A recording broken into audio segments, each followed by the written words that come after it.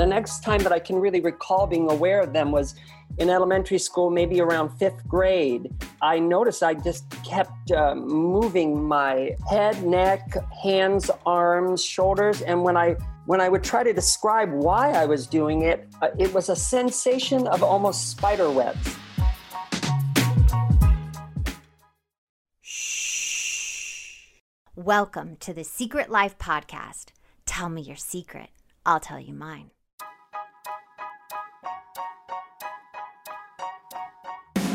When I first started my recovery 11 years ago, I struggled through the textbook-like material on this subject. I wanted to make the addiction and the recovery from it accessible and relatable to more people by telling it in an entertaining way. Well, I'm super excited to announce I've released my first book, Secret Life of a Hollywood Sex and Love Addict. If I can help just one person find a solution or at least realize they're not broken or alone, then writing this has been worth it. You can buy my book or audiobook directly from my site, secretlifenovel.com, or worldwide at every major retailer. May is Mental Health Awareness Month, and we partnered up with Ignited by Dr. Adi Jaffe to support mental health and those struggling with addiction. As you probably know, Mark in My Recovery is 12-step based, but we also know that it's not for everyone. Many of our guests have recovered from addiction through other programs and systems. This week, you can enroll in the Ignited Hero Program for free.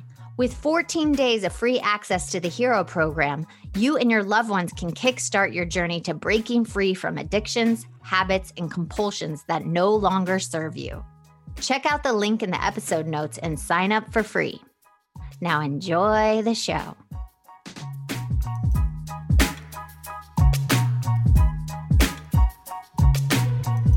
Welcome to Secret Life Podcast. I'm Breanne Davis-Gant. Today I'm pulling back the curtains of all kinds of human secrets. We'll hear about what people are hiding from themselves or others. You know, those deep, dark secrets that they probably want to go to their grave with, or those lighter, funnier secrets that are just plain embarrassing. Really, the how, what, when, where, and why of it all. Today, my guest is Jack. Jack, I have a question for you. Dun, dun, dun. What is your secret? Well, my secret is that I have a tic. Oh, really? Now, I don't know what the medical name for it is really because I haven't really researched it or anything, but I have a series of different sorts of tics. And the reason why it's a little bit bigger of a deal for me is that I'm a TV and film actor. So what are the tics that you have? Well, is it okay if I take you back to sort of the beginning when I first discovered it? Yes, well, please. Some of my very first memories are of tics. And that was that I recall there was a thing I would do where I would just sort of, well, my parents called it tug at my penis, but that wasn't really what was happening. I would just sort of pick it. And later on, I can explain what was happening there. And they would say, stop playing with yourself is what they would say. I was 4. Right. And the other thing that came at around the exact same time was I would snort like a pig. It sounded like this. And my parents would say, stop snorting like a pig. And those are some of my earliest memories. And then later, the next time that I can really recall being aware of them was in elementary school, maybe around 5th grade. I noticed I just kept moving my head, neck, hands, arms, shoulders. And when I would try to describe why I was doing it, it was a sensation of almost spider webs. In other words, I'd feel a sensation of like spider webs, although not literally. It's not like I thought there were actual spider webs. It's just the closest way I can describe why I was doing what I was doing under my neck, for instance. So if I felt this sensation under my neck, this deep desire to move my neck, to rid myself of this feeling, it would look like I would point my chin up to the ceiling and stretch my neck. Same thing with my elbows, the space between my thumb and the rest of my fingers. Anyway, it caused a lot of unnecessary movement. Then, I started to go into acting, and in college, I was still doing it, and I started to feel great shame and embarrassment. And when I would see other people do it, I would feel embarrassed for them and ashamed of it. And then I moved to Los Angeles and started working, and it was just constant anxiety on set as to not wanting people on set to know, really forcing myself to keep myself from doing it once the camera was rolling. And, they start the camera rolling and there's, maybe a minute before you act, sometimes before the director says action. And that was a particularly stressful time because I knew I probably wouldn't tic while I was acting. In that space right before he says action, I had a lot of anxiety, and the anxiety made it worse. So did you notice that these things happen when you're overly anxious? They come out? I do think that they are triggered by anxiety, yes. And I was a very anxious person and spent, 15 years studying self-help and New Age thoughts and Marianne Williamson. And I really have healed myself of my addiction to negative thinking. And that's really made the tics much, much less. However, I'm sure I still do them, especially, like when a plane's going to take off. And sometimes if I'm just, whatever, they come up. But I do want to go back for a second because you described a sensation of spider webs in your neck. What is that sensation? Like a tickly, when you walk through spider webs no, that it not like at all, tickles? Not at all. No, okay. Nothing like that. And it's not in my neck, but it would be considered outside my neck, in the space between my chin and my Adam's apple. It's as if, how do I explain that? Gosh, I mean, it's not the literal sensation of spider webs. It's just this desire, the kind of desire you'd have to get rid of that web, but it's not because of the way it feels. And, it's a hard thing to describe, but here's something interesting. What I learned was the way to stop moving my body so much. And I learned this in, let's say, maybe 9th grade. I realized instead what I could do is touch the space under my neck to get rid of the web so I wouldn't have to point my chin to the ceiling. Or instead of having to move my entire arm to alleviate the annoying feeling in my elbow, I would touch my elbow, scratch it hard. It's almost as if you're wiping away the spider web that way. I still do it to this day in the space between my thumb and my pointer finger as a way to not move my hand in a way that, and the hand movements were so intense. This tick in my hand that I used to be afraid I was going to give myself, what's that word when old people can't move their hands well? Arthritis. Yeah, I was afraid I was going to give myself arthritis. So I began instead just tugging at the skin at the bottom of my thumb as a way to not actually move the whole hand. And so your parents saw this through your youth. Did they ever take you to the doctor? Or no? No, they only reprimanded me and told me to stop that. Wow. And I didn't see it as a tic, really. I just saw it as this embarrassing thing I did. This embarrassing habit I had is what I thought of it for years and years and years and years. When I was young, a tic was Mel Tillis. Is that his name? Shit. There was an actor in the 70s who, when he would, he would say his line, but then when he'd act, he was normal, but when he talked, he had a stutter. I thought that was what a tic was. So I didn't really know what my thing was, except something my parents hated seeing me do. I mean, they weren't cruel, but they always said, stop that. And again, so going back to my very first experience with it, which was grabbing at my penis, it's obvious to me now what it was is because I still get it sometimes, that spider web feeling on my penis was to sort of pull it away of whatever that is that I was feeling. Interesting. And have you ever talked about this to anybody else or gone? When I was in college, it's kind of interesting. My voice and speech teacher, he actually had tics, quite a lot of them. And I was back then still hadn't really wrapped my head around the fact that they weren't my fault. And so I just felt embarrassed for him the way I felt embarrassed for myself. And I remember one time I talked to him and the teacher said, work with him on it. And I remember that one meeting, me and him sat down. He was an older gentleman and he tried to help me, but I didn't find his advice helpful. And it's possible he had something different than I had. Right. But my friends notice that I have it. So do I talk to people about it? Sure. But it's not something I lead with. And do you want me to share with you how I got past the negative feelings around it. Yes, I do.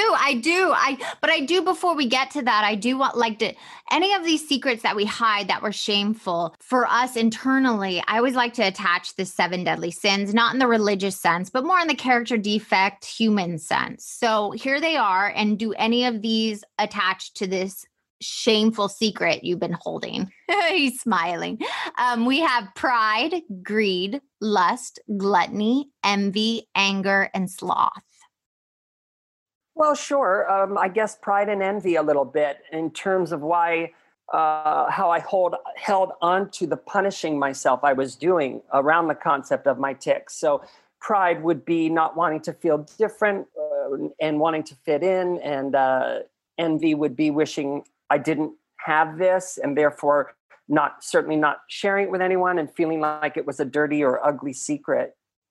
I mean, I get it. I felt the same way with my dyslexia. As an actor too, I hate going on set and not knowing how to say the name of a character, and I have to spell it different. And I'm so shameful when I would hold the sides so no one can see how I spell like couch or a word completely different. Yeah, I didn't know how to spell couch for the longest time because of my dyslexia, and this shame like sat inside of me. So I totally get hiding that as a child, and seeing your parents be like, why can't you learn the alphabet? Mm-hmm. Yeah. I mean, we take our cue from our parents, and as I said, my earliest memories were my parents saying stop snorting, like literally my first memories. And they never looked into why. Wow. Ever. Yeah, I would love to ask them why they didn't want to find out you were doing it. Have you ever spoke to them about it? Not about why they didn't talk to me about what was causing it. I haven't, but I'm from a different generation when your parents, kids were to be sort of ignored until dinner time. It's like it wasn't a time of what is that word? Self-reflection. Mm-hmm. Yeah. Now, I do want to get into how you got through it and what you do. But who do you think keeping this secret has benefited, and who do you think it's harmed? Say goodbye to your credit card rewards. Greedy corporate mega stores, led by Walmart and Target, are pushing for a law in Congress to take away your hard-earned cash back and travel points to line their pockets. The Durbin-Marshall credit card bill would enact harmful credit card routing mandates that would end credit card rewards as we know it. If you love your credit card rewards, tell your lawmakers, hands off my rewards. Tell them to oppose the Durbin-Marshall credit card bill. Benefited and harmed.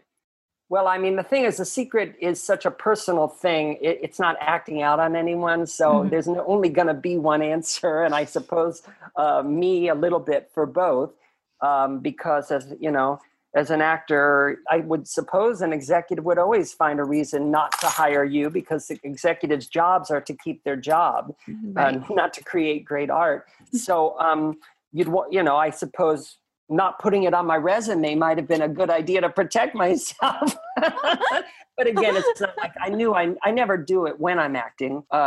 Anyway, and then as far as that's protecting, and then you said hurting. Mm-hmm. Well, I certainly hurt myself for years because I didn't finally heal myself from it until I finally saw a therapist. And I think every kid in high school should be forced to see a therapist. We should be introduced at a young age. I agree. I agree. And I'm so happy that my friend convinced me when I turned 30, which is a time where a lot of people are facing a big change in their life, to see a therapist. And she helped me a lot. And then I went back when I turned 40, and it's important, I think, to check in with a therapist, because there are things you need to talk out, and there are things you need mirrored back to yourself in order to give yourself better understanding of who you are and where you are. Do you remember what this therapist, like how she helped you move through it? Can you? Oh my God, I'll never forget. It was one sentence and I was healed. I have never heard that. That is a shocker. You tell me that sentence. Well, now I kind of want to hear you guess. Oh, God, no. Fix that in one sentence, Brienne. Go try. I dare you. Oh, my God. No, that's so much pressure. Okay, so it was so simple. She said to me, have you ever considered that maybe you have a sort of low case of Tourette's. And it was like the clouds parted and the sun came through. Oh. Because for the very first time, I considered the fact that it wasn't my fault. Wow. Yeah. And it made absolute sense to me. I thought, yes, that is exactly what this feels like, completely out of my control, not an intense sensation, but a sort of low grade affliction of a Tourette's-like issue. And therefore it was never, I mean, I was born with it. It was never my fault. So clearly the issue was, and the shame came from me thinking it was, quote, my fault. And at the moment she said that, I had no problem with the fact I do it. I would now begin to just openly share the fact that I have tics with people with no shame. And when I see people with tics, I don't feel shame for them. I just feel a sort of brotherhood with them. Wow. That just moved me so much, because the moment I remember my therapist telling me about my disease and what I've been carrying around, it also gave me this like I'm not broken. Like there's nothing not wrong with me. Yes. Yeah. Yes. The exact same feeling. Yeah. And I find I do it so much less now. Well, part of that, as I said, may be the fact that I overcame my addiction to anxiety. I had been studying self-help and the concept that we all have an ego on our shoulder that I was trained to sort of see as a vulture. That is the half of me that wants me to fail, and he says terrible things to me all day. And the idea is that you can learn to control your thoughts, to refocus your thoughts, and that's how you rid yourself of anxiety, by talking to your vulture and letting it know, I'm not interested in what you're saying. I don't want to talk to you, vulture, about the fact that I'm a loser or I'm no good, right? Yeah. So anyway, I'm at a party, and there's a psychic there. And the psychic is talking to my friend, and the psychic says this concept. She says, I release and destroy my need for that. And to me, that gave me the language to speak to my vulture in. Because the problem with how a lot of people teach, affirmations is they tell us to tell our vulture, I am a beautiful, gorgeous, child of humanity. I am a success. And then you get into things like The Secret. And I personally don't think they work that well. But if your vulture is saying you need to be perfect, you just say to your vulture, okay, look, I want to be perfect, fine, but I don't need to be. I release and destroy my need to be perfect. And then your vulture goes, yeah, but you need, wait, what? And your vulture shuts up about whatever concept it's saying to you to make you feel anxiety. So I teach that because I teach acting, and I teach it to actors. It's the most important thing to learn as an actor, is to get rid of your anxiety or your blocks and issues around doing your art. And so I have completely trained my vulture. And so I just don't have any anxiety on set the way I used to.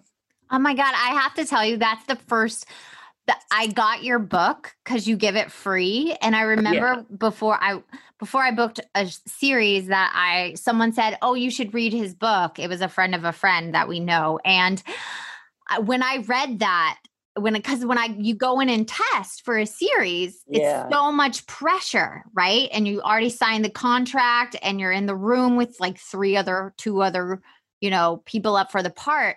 And I remember reading that little section, and it really helped me. Oh, I'm glad. Yeah. I remember exactly reading about the vulture, and I was like, it really helped me like just kind of be. Yeah. I release and destroy my need to book this job. I want to, but I don't know what's best for me. I could book this job and miss out on the opportunity I was meant to get. Exactly. Or I could die on set. It's about understanding that we don't know what's best for us, and that our vulture tries to convince us that we do. Yeah. Oh, I love to hear that. I'm glad that you're using them. Yeah. Can I share that with people, where that book is? Yeah, go ahead, please. Yes, share. Oh, okay. Well, it's on my website. It's a free ebook I wrote for actors, but you don't have to be an actor to enjoy the first third of the book, which is really all just about controlling your thoughts and focusing on love. And my website is jackplotnick.com. And you would just you click on the word teacher, and that takes you to my free book. It's amazing. Honestly, I got so much. I think I highlighted it too. And I used to bring some of the pages on with me in my set, like on the back script. So please go get the book. And it's free, which is crazy. It shouldn't be free. Oh, that's so sweet. That same therapist who healed me on this issue, I was talking to her about how I so wanted to do something to help people to feel good about who I am on this planet. And then I said, but I don't want to hold a dying person's hand. And she says to me, is that the only way to help people? And I went, oh my God, you're right. Like, I don't know why. It helped me to understand, do what you want to do, what you can do, what's right for you. And I realized that because I had overcome my addiction to anxiety and had applied it to my acting, that I had something to share with actors that would make acting fun and easy. And when it's fun and easy, you always book more. And so I wrote that book, and I do monthly charity lectures. And right now I'm teaching online, all for charity, for right now for Stacey Abrams' Fair Fight 2020, which helps with to create election fairness. So anyway, I highly recommend thinking about, well, what could you do to feel good? That's why I love what you're doing with this podcast. Oh yeah, it's beautiful. Yeah, this is for fun and for free for me. I woke up one morning and after, writing the book and doing the Huff Post, it came to me, I was like, Secret Life. I want to help other people get through their secret, or the person that doesn't have a voice to say what they're going through. Well, it's so powerful what you're doing. And that's why I'm so honored to be here, because it doesn't need to be your particular secret. Just hearing other people's journeys with this. I mean, and it's such a beautiful addition to kind of this sort of trend we're beginning to see where the world is, quote, waking up. Yeah. And I think that what you're doing is priceless. Thank you. And I do have one more question before you go. If anybody's going through this feeling of like shame, like I talked about my dyslexia, you talked about your tics, like what would be the advice you would give them? Love yourself. Treat yourself with the love and acceptance you should have been treated with from the beginning, but that you may not have been because our parents aren't perfect. You're your parent now, and you want to be a loving parent to your inner child. So do be aware that your inner child, or in other words, you back when you were 4 or 5, back when you were blameless, lives in your heart. And the way you talk to yourself is how you're treating your inner child. And secondly, to see a therapist, they are priceless. Obviously you want a good one. And I believe a good therapist listens and also is able to mirror back what they're hearing so that you can understand better your own thoughts about yourself. Thank you so much for coming on, sharing your secret and your journey with us. Oh, thank you. I love being here. And if you want to be on the show, please email me at secretlifepodcast@icloud.com. Until next time.